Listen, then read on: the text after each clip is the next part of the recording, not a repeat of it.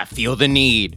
The need for literacy. This is Illiterate. This week we are covering Top Gun. I just checked out the nearly 4 decades in the making sequel film Top Gun soared to the box office this weekend. Taylor. Wow, I looked into production agreements between Paramount and the Pentagon. Good Lord, we're going to get into all of it. I've been waiting to see this movie for 4 years. My wife worked on the post team for this, and I have not known a thing about it for forever. So I got to go to the cast and crew screening last Wednesday. We went again this weekend. It's just been an incredible ride. It's 300 million worldwide box office. I mean, it's just been a joyous occasion. And here we are doing it for the show. I couldn't be happier. My God, everybody is talking about it. So let's get right into it. Yeah. What in the world is the real Top Gun? What is the precedent for these types of things? When have we seen this done before? I'm excited. Can you tell? Because Evan has had to not be able to talk to his wife about this for a long time. This has been a long time. Years and years. It's a big chunk of our existence that just we had to ignore like a giant elephant in the room. Yeah. So now they're gathering it up. She worked on it long enough that I was invited to work on it for a short time. So like it was insane. And then the pandemic happened. So before even. Yeah, exactly. Yeah. There we go. No longer. I digress. Yeah. Top Gun, the school itself, is a real thing. I didn't know about it at all because of the fallibility of cinema in making it dramatic and exciting. So this started right now. It's this like misnomer. It kind of applies to any flight, Top Gun, to anything, right? You know, so like you're just the best of the best. So like I don't. Now it's so almost generalized that it's the Navy. You know, right? Like it is. So like that. I think it'll be helpful for everybody for us to like really get down to the definition here. Yeah. So in the early years of the Vietnam War, what they call the kill ratio for the Navy's flying squadrons, which would be the number of enemy aircraft to U.S. fighters lost, was 2.5 to 1 in the early stages of the Vietnam War. But this is atrocious in terms of who they think they're going up against, in terms of the quality of the planes and whatnot. Because in World War II, it was 14 to 1. And in the Korean War, it was 12 to 1. And that's only a couple decades before. So how did it drop so horrible? They get this guy, Frank Alt, who's one of the captains, and this is his big report, the Alt report, and he's investigating a ton of stuff related to everything to do with the Navy and their flying programs, and offered 104 recommendations about how to fix everything, top to bottom, organizational, how the leadership was structured, the technical quality control because the missiles were horrible and misfiring. And then the big thing was also improving training. And so one of the suggestions was to establish this advanced fighter weapons school with core instructors to correct and disseminate tactics. And then the Top Gun is the moniker that it was never officially called, but it was on the sign on the shack. Yeah. So, and the reason that's where we all start, Taylor, on the sign on the shack. Definitely. Yeah. And with that comes, some people thought this was a stupid idea. So that's the mythology of it's this rebel underground secret base in Hoth, Star Wars reference. Like, right. They're just going by their bootstraps. And it kind of was that because the first class was in March of 1969, only 2 months after the report was published. So they really slapped it together. Wow. As one of the 104 recommendations to getting it done. And so it wasn't just the Navy that went. It was at the start, Navy and Marine Corps sending their best pilots to train. That's what I got confused with. It's like, it is for the best of the best, but the whole point is that they return to their squadrons and pass along the knowledge. They got lectures on teaching and learning, briefing and debriefing. It was because we can't overhaul everybody that's in the air. Our pilots are like a virus. They will infect everyone around them and make us all better. You want us to infect everyone, sir? That's right. Yeah. Is that in the first one? No. Oh, yeah. I was just joking. Well, it sounded straight out of, that's essentially what the point of it was. And so this, 4 weeks to train also. You think it's like, they're going in. It's not like a Navy SEAL thing where it's like a year in basic and then a year out in the field. And no, they threw them in for 4 weeks, learn everything different than you did and pass it on. And so when the air war was resumed and bombing was resumed in Vietnam 3 years later, the rate was back up to 13-to-1 kill ratio. Wow. So it proved that worked. It worked. The program had a ton of changes, which I can't get into all of them. I was looking at articles with guys that had been through it and then became instructors. That was a big thing where it was like, oh, once you're done, come back here and teach for 4 years or however long you want. Right.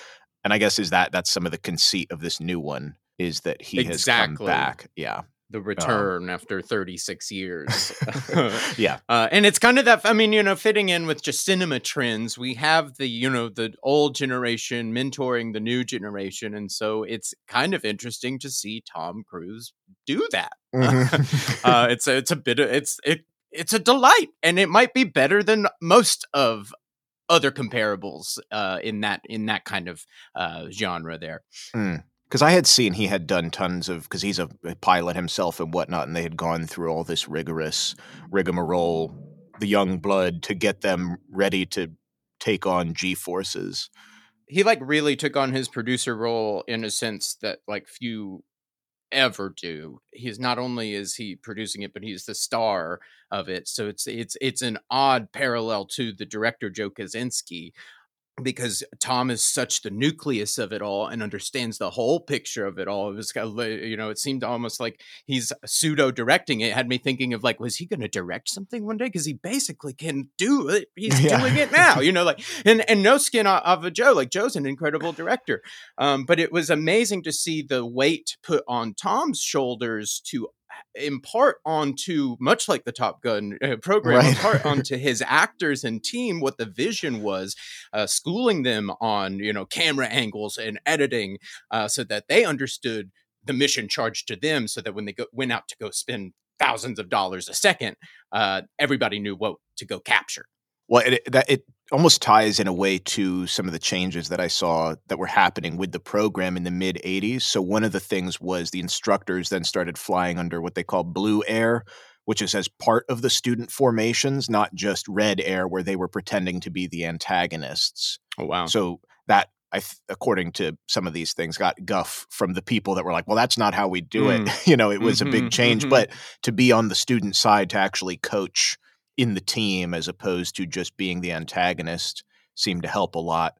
Okay. With the changes in technology, as well as they added a whole air to ground syllabus, which lengthened the class to 9+ weeks, which was also then heavily, because that's also some of the misnomer of the movies in my mind is who's doing dogfighting anymore? Are we just right. circling planes? Isn't it they even say in the new one a couple times, they try to throw out some stats, and the stats are so small and insignificant that it's hardly a stat. It's he's the only pilot with two combat kills. Yeah. Since 1977, I'm just awesome, or 1980 or since the 80s or something. Yeah. I'm and in those couple lines, it actually drew me back to thinking of the real reality of what the difference is here between what we're seeing on the screen and what the real program is, because again, I said out of touch with the reality. It's drama, it's fiction, it's art, and that is a lot different than going to school to learn how to fly a fighter jet. Right. Yeah. Yeah. Which kind of leads us to sort of talking about the old film from '86, because it does beg the question. '86 is not in a obvious time of war, and then right. How do you create? Yeah. Go ahead. I had a kind of a bunch of general questions in retrospect on this whole thing, because this seems like the biggest non-franchise I've ever seen. Up until this weekend, it was one movie, but its touch on the lexicon and zeitgeist of our culture is indelible. Mm-hmm. The terms, I feel the need for speed, goose, you're my wingman, all that, you can't go to a bar without referencing Top Gun, let alone being in the Navy. Yeah. It is a huge cultural, it's left a huge mark on our culture. Mm-hmm. So my question being, knowing that the film is in drama, it's art, it has touched our culture, mm-hmm. and led us to believe in some sort of fantasy, kind of. So I'm constantly thinking about, well, how was the original developed in terms of how did we land on that depiction of what this is compared to the reality? Because it ended up creating a bunch of factors that led to something that has stayed with us for nearly 40 years now.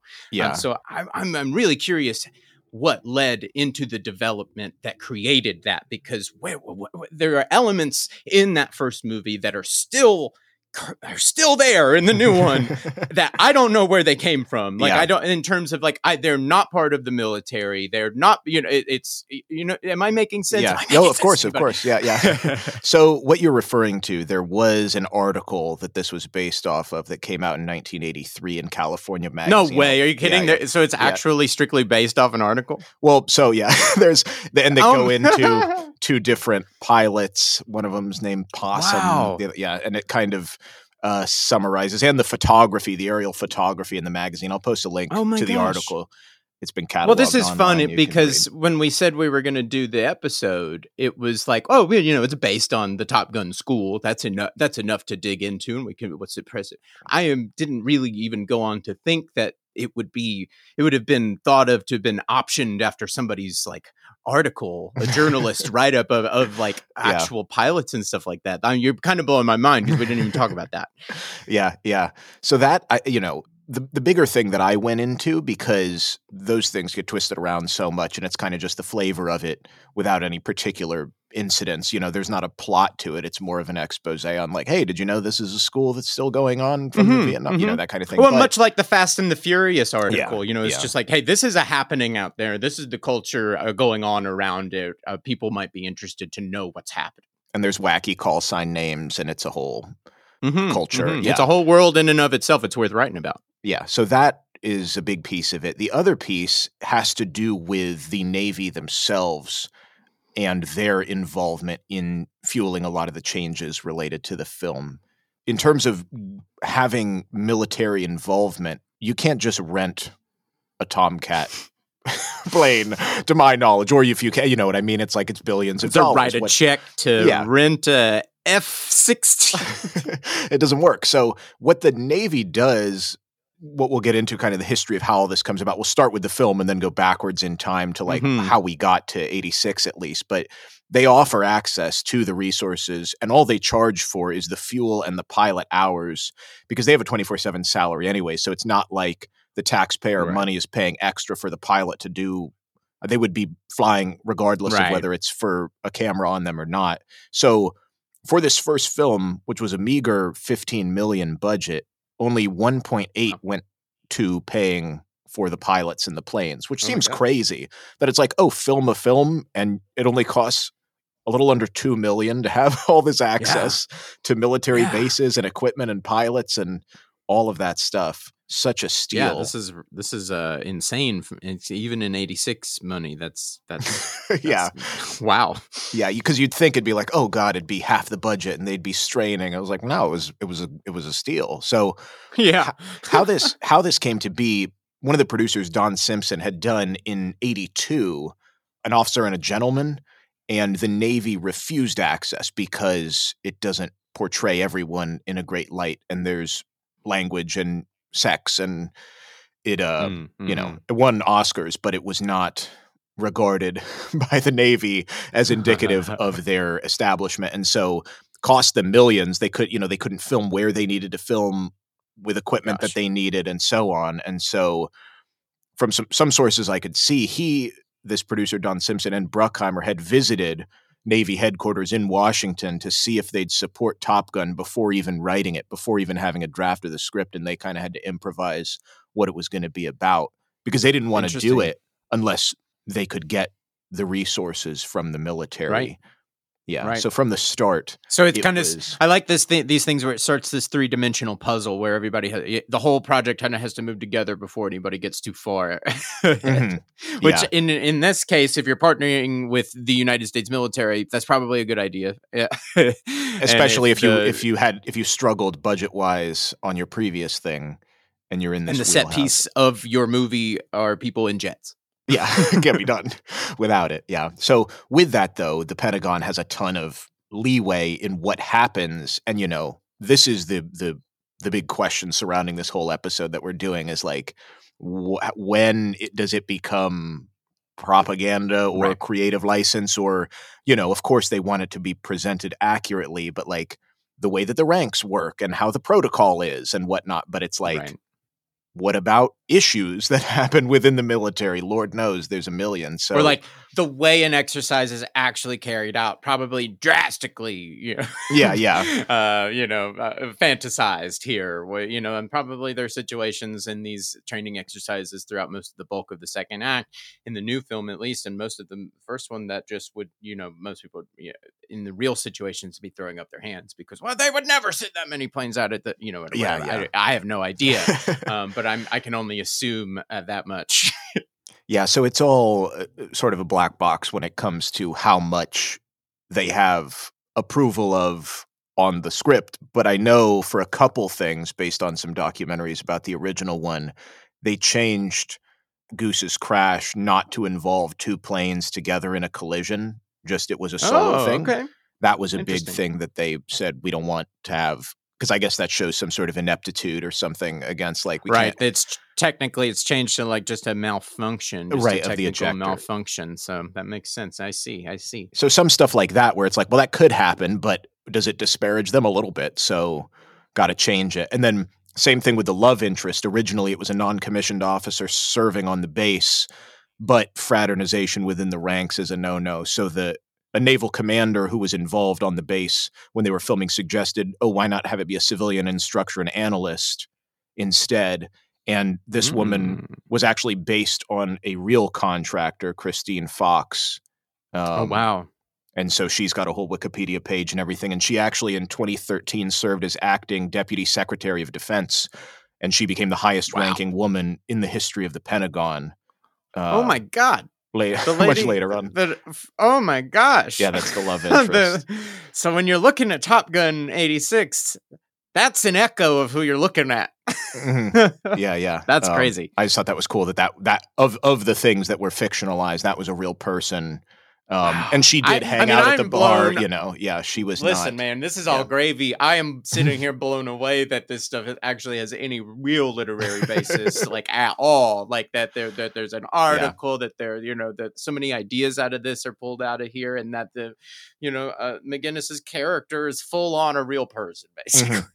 Yeah, who is the highest role for a female? Yeah, like an incredible, like historical person. Yeah, she rose up. It's incredible. The one thing that is not true at all that is central to the whole premise is the trophy and the competitiveness between them. All of that is for like finishing first. Yeah, and like who's the best? Because that's funny. So there's no rank like if you finish top of your class. Like no. No, because it's hard. It's not a competition. Well, because it's hard to have stakes without a war when it's 86, and this is a school. Like you kind of got to have. But it's funny because there's instructor Pete Pettigrew who was heavily involved in the consultation for the film, and he said if a trophy existed, no one would graduate because everyone would die. Like these people are so competitive. He said it would be a horrible decision. It would be a bloodbath. Good God. And then like you said, in terms of the logistics of it, like the actual formations and stuff for the filmmaking, they had to film at a lower altitude to show the mountains so you get a sense of speed. The planes are much closer for framing the drama. Like you wouldn't want to engage. You'd be engaging miles away before you get right up next to the enemy. And so that doesn't work for framing a shot, having two planes in the frame. You can't film a mile away. So all that stuff is nonsense when it comes to the... And that's interesting because they actually build that into it this time. That all becomes part of the mission that they are trying to learn. To get close?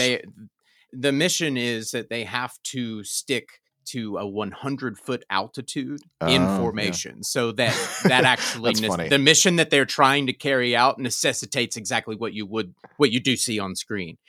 So it's almost as if the whole movie is like a draft 2. Right. Trying to be more accurate. In a much better way of not trying to redo the original, but how a movie like this actually works. Because by the end of this movie, the whole movie consists of Maverick's character teaching these Top Gun pilots how to carry out this real world mission for the third act. And so by the time the third act rolls around, you've been doing it and training it and looking at every section of this thing, and it's so well captured and so well articulated that when it's actually playing out into the third act, you know exactly what's going on. You're up to speed with everybody because you've been taught along with them what the problems are. And all of those problems are everything that you basically laid out, is they have to stick really, really tight together. They can't go above a certain altitude or they will be seen on radar. So all of that is built into the drama of keeping the filmmaking and the shots actually energized and like something you want to look at. It might not be like in training what you would do, but that's the point. They're training to do that. Do a thing. Gotcha. Yeah, that's cool. I didn't even know that the new film had a exchange that was counteracting sort of what probably the military people thought as foolishness, or maybe what the Pentagon just had to say, well, whatever, they have to film it, so we can't be all so the problems they had, exactly. Yeah. All the problems they had to figure out for the 86 film, they actually like made part of the drama for the new one. That's cool. But it actually had me thinking again on the development of all these things when they're putting together the visual look of this and they're figuring out what those problems are. Oh man, they have to be really close together. That would never work. What precedent was there for something like this? I mean, especially maybe even with government involvement. But I'm trying to think. I know, you know, a lot of World War II movies are probably made of that kind of thing. But I'm trying to understand, like, actually what drama narratives were produced at a similar level or some sort of a comparable level for the time that the filmmakers in 86 would have been drawing on. Yeah, so I looked into where the Department of Defense or the Pentagon fits into Hollywood. They do have an entertainment media office. It's officially a part of the U.S. Department of Defense. And I said, it's the use of F-18s, other military assets, in exchange for some sort of script control. And this isn't just the Navy, because it's the whole Department of Defense. Every branch, except for the Marines, has some office on Wilshire Boulevard in Los Angeles, which is hard to think about. Yeah. I did not even conceive of such a thing. Holy crap. There's so much. Well, and I think this movie obviously was a big keystone in pushing that, because I found this study, thank God somebody else did it, went through 30,000 pages of documents through the Freedom of Information Act requesting government files, and the Pentagon and CIA have exercised editorial control of over 2,500 films and shows, which is crazy, because you'd think, maybe a couple hundred, or the big ones, or Saving Private Ryan or whatever, but 2,500 is a lot more than the people combing through the documents said, the military made decisions on the script. That's crazy. I have never really considered some of that. Yeah. Well, and there's a lot, too, where films weren't made because they were denied assistance. And it's like, we want to do this movie this way. Gosh. But it's going to be too hard. But that might change with CGI. And, you know, that's kind of why this one is interesting, the newer one, in the sense that they did do it all real when maybe you wouldn't have to. But in terms of getting back to your question, sort of the precedent, I was flabbergasted to see that the first Academy Award ever for Best Picture was a film very similar to Top Gun and involved. Yeah. So 1929, the film is called Wings, and it is a silent film. Oh my God. Yeah.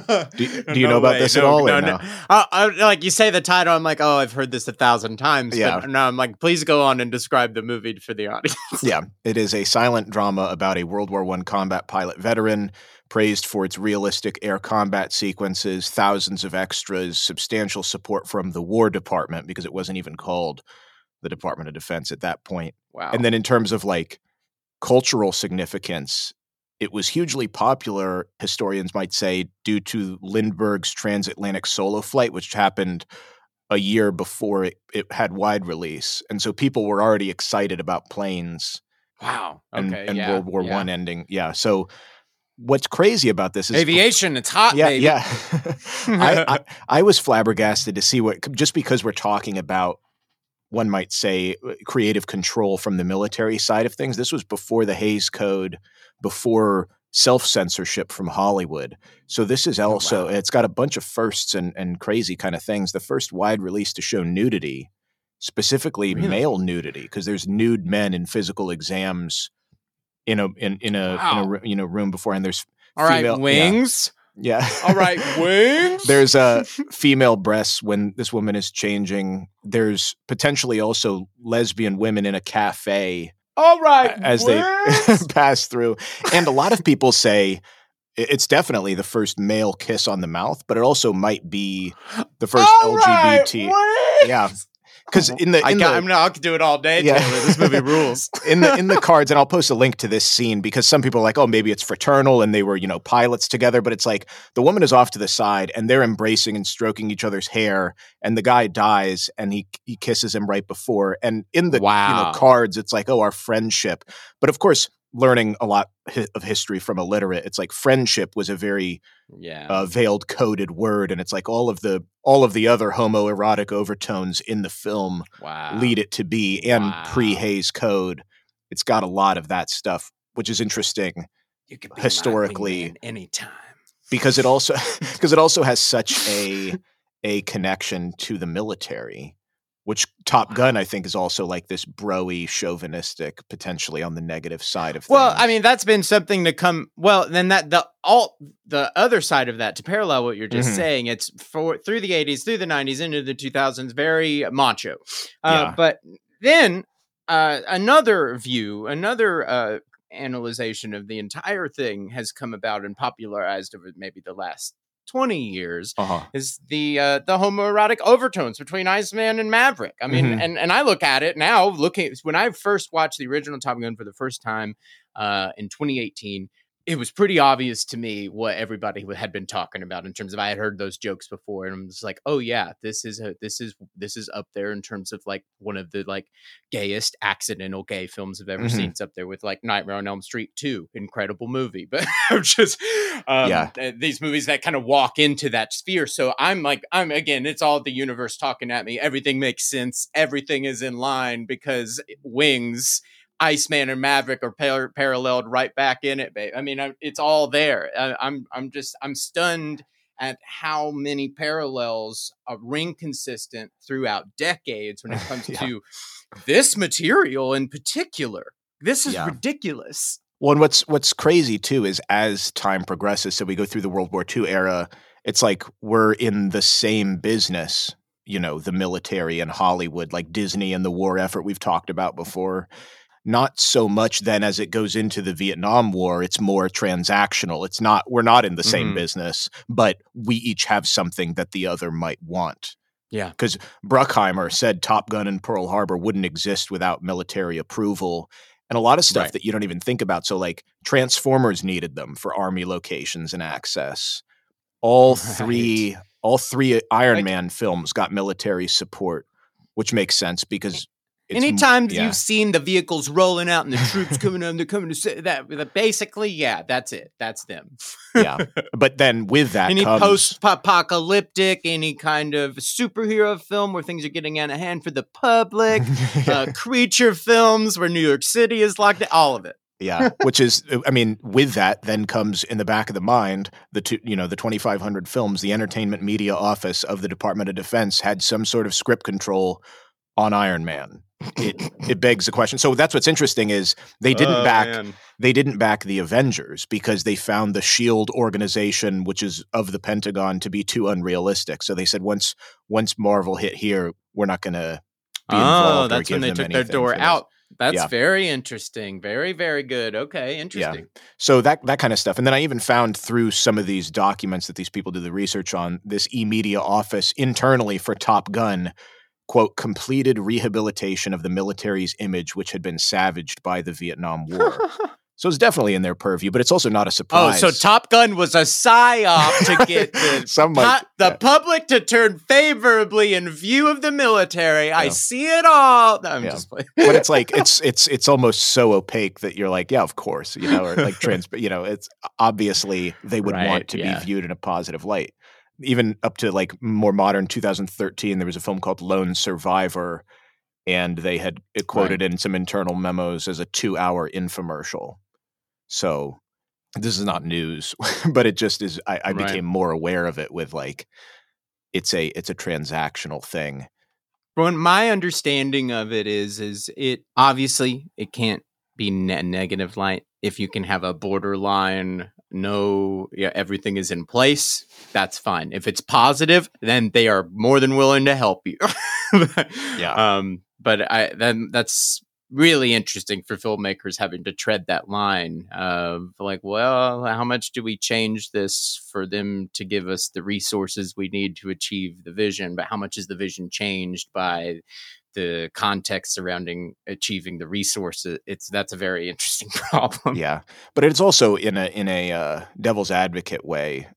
It is a problem regardless of what you produce, that you have to balance the competing interests of the things you want to go film at somebody's house. Absolutely. Even as an independent filmmaker, it's like, well, they're not going to want us traipsing around their front yard or whatever.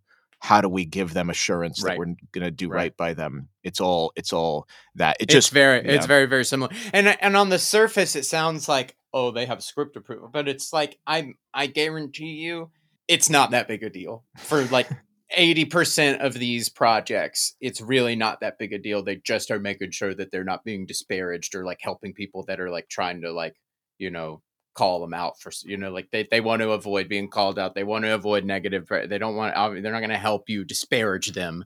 But I'm just saying, it's like, well, if what they have to offer helps you, you can lean into that and it's going to make it better. If that's not the point of your story, that's the job of the filmmakers and the producers to walk that line and thank you for that. No, thank you for that.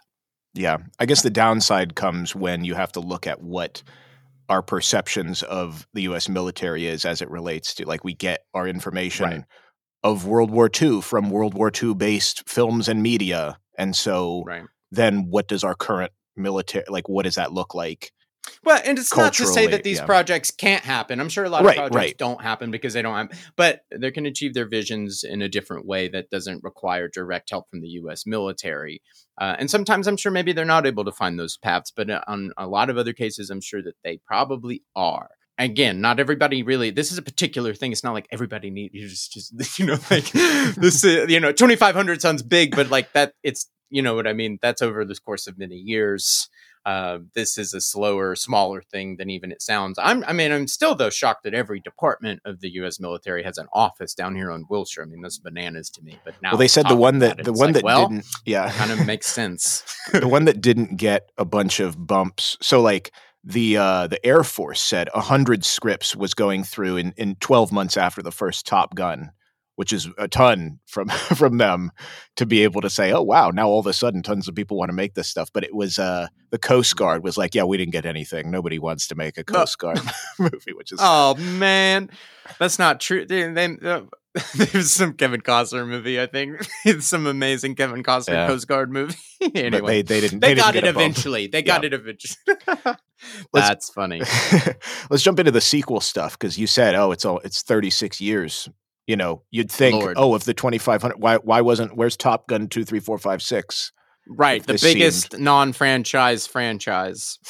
Yeah, so this was pitched to the Navy, of course, in the early 90s. And a lot of it, too, was, well, if we can't get this, why don't we use the leftover footage? And they're like, we have none.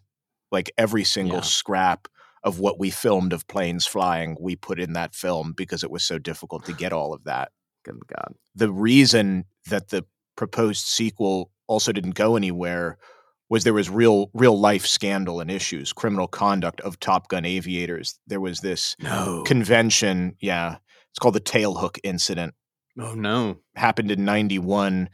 It was Navy pilots. It was this convention that happened every year, and it was like year after year it just got more raucous and lewd and lascivious and horrible.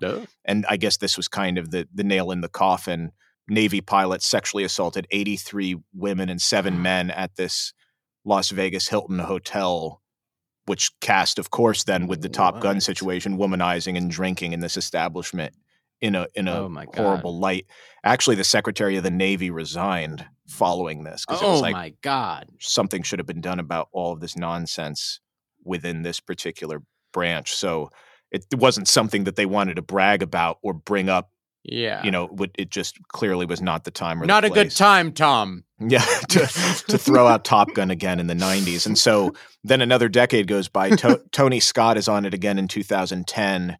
But then, of course, his death in 2012 halted it until 2017. And then here we are, you have to not be talking about I didn't know that they were trying again. Mm-hmm.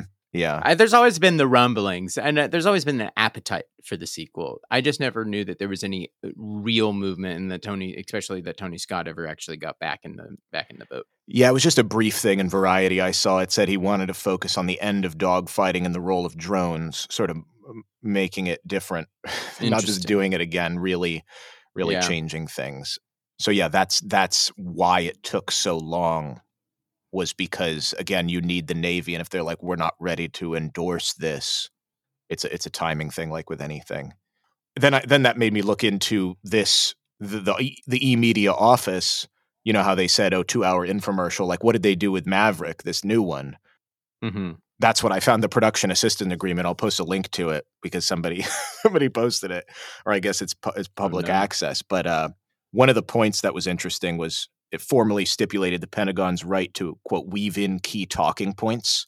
So who knows what those were in this film. Oh, man. But somebody said in this other article that, like, with these sorts of things, perhaps if you did want to legislate some of this, there could at least be a disclosure before the opening saying, like, there was CIA or Department of Defense influence in this. I mean, that's all. You're watching the state of the art aircraft do incredible things in incredible images. It is almost, I mean, God, I hate to say, but obvious that to achieve this type of film, that's what's there. I mean, maybe I'm not everybody, but when I look at this, I go, I mean, that's pretty clear. Unless it's all computer, which we know it's not, that this required direct cooperation from the U.S. military. Again, not every movie with a jet in it is about learning how to fly it at 100 altitude. That they're often just props or set pieces in the background. They help move transitions along and those types of things. This is a very particular type of film. This type of film, again, this didn't happen for near 4 decades. Yeah, the military services thousands of productions, but hardly few live up to this scale of production with the impetus on those military machines. Yeah. The thought is it a good thing or bad thing that of course they're involved, but like at what point do you have to say, well, Top Gun, right? Surely, like you said, does it have propaganda? Yeah. And it's interesting looking at the film because the original film definitely obscured a bit who's the enemy, what's at stake here, and then it's all really close. We're in the school, it's the guys, it's the romance, that kind of thing. We take it even a step further in this one, and I think that's a lot of people talking online right now are what does that mean when when the enemy presented in this film looks like basically a Death Star fighter pilot, blacked out. You can't see anything about him. There are no details. We don't know where we are. And they dance around naming the country or anything that could identify it whatsoever. And we know that when the trailer was released, people saw that the trailer had been edited to remove a couple patches on Maverick's jacket. A patch that solidifies that Taiwan as a country was edited to be removed. So that was outcry. But guess what? It's back in the movie. All of these things, the political sphere around this is really interesting. But the most amazing thing about it is that when you watch the movie, walking out of that political sphere, that's not what the narrative is about at all. The narrative is not about the military. The narrative is not about how great this country is. The narrative is not about how great the Top Gun school is. The narrative, this one, rests solely on grief and moving on. Yeah. It's on the shoulders of a aging fighter pilot who does not see himself in the future, who has not gone anywhere in his life. Where does that road lead you after 36 years, the last time we saw him? That's what this movie is about. And that's why it's connecting to audiences, because it's not about how good the military is. It's not about beating the enemy. It's about understanding our place in the world as time moves on around us and where our place is in that future and how to build a place in that future. that serves us, that is healthy for us. Right. That's what the film is really about. And I think that's ultimately why it's wildly successful. And I think that's why ultimately the politics of it don't matter. Because they're as much as they can trying to tell you, maybe in those details, it doesn't matter. Don't worry about that. That's not the point.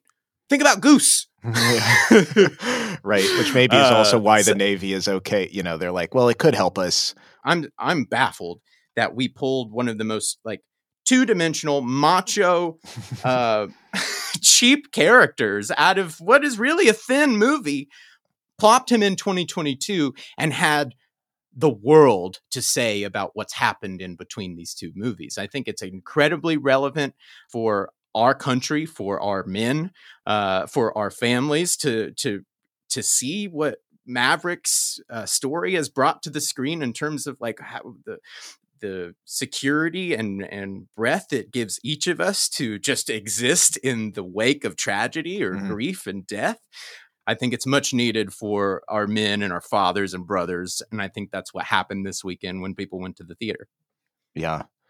It's crazy that it did so well. To me, it's like another Tom Cruise Mission Impossible thing, but it outperformed all those as well. Dude, I mean, you know, I'm not a crazy, you know, Tom Cruise he makes good movies, but they don't touch me.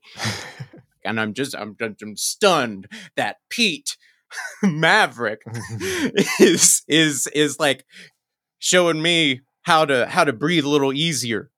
Yeah. Like I mean that's what people are going to the theater to see this week in the coming months. It's really encouraging to me that people are responding to the thematics that this film has to offer. I couldn't be happier that we're talking about these types of things with this type of set piece material, this type of star power, and it's getting this type of response. I mean, yeah. Hey, but I'm biased. or you like you said, you can in a way see beyond the curtain, and somebody else might be like, "Oh, I had fun. The military must be fun," you know? Right? And it's just one to one. Yeah. Yeah, and it's still that. It's gonna be the same thing it was in '86 for kids. You know, it's still Hot Wheel planes playing. It's still that, but boy, does this one have an emotional core that is just touching. That's what you want in a movie. Yeah, and it took 36 years to get it done. Yeah. Gosh, oh man, Taylor, I can't thank you enough. This has been a blast, thank you. Guys. Thanks for sticking with us. We appreciate you listening all the way to the end. If you could, please give us a rating, suggest an episode to one of your buddies, and get in touch with us. You never know when we're going to do an episode about that thing you want to know all about. You can reach us at IlliteratePod on Instagram or illiteratepod@gmail.com. Thank you all so much for listening, and we'll catch you next week.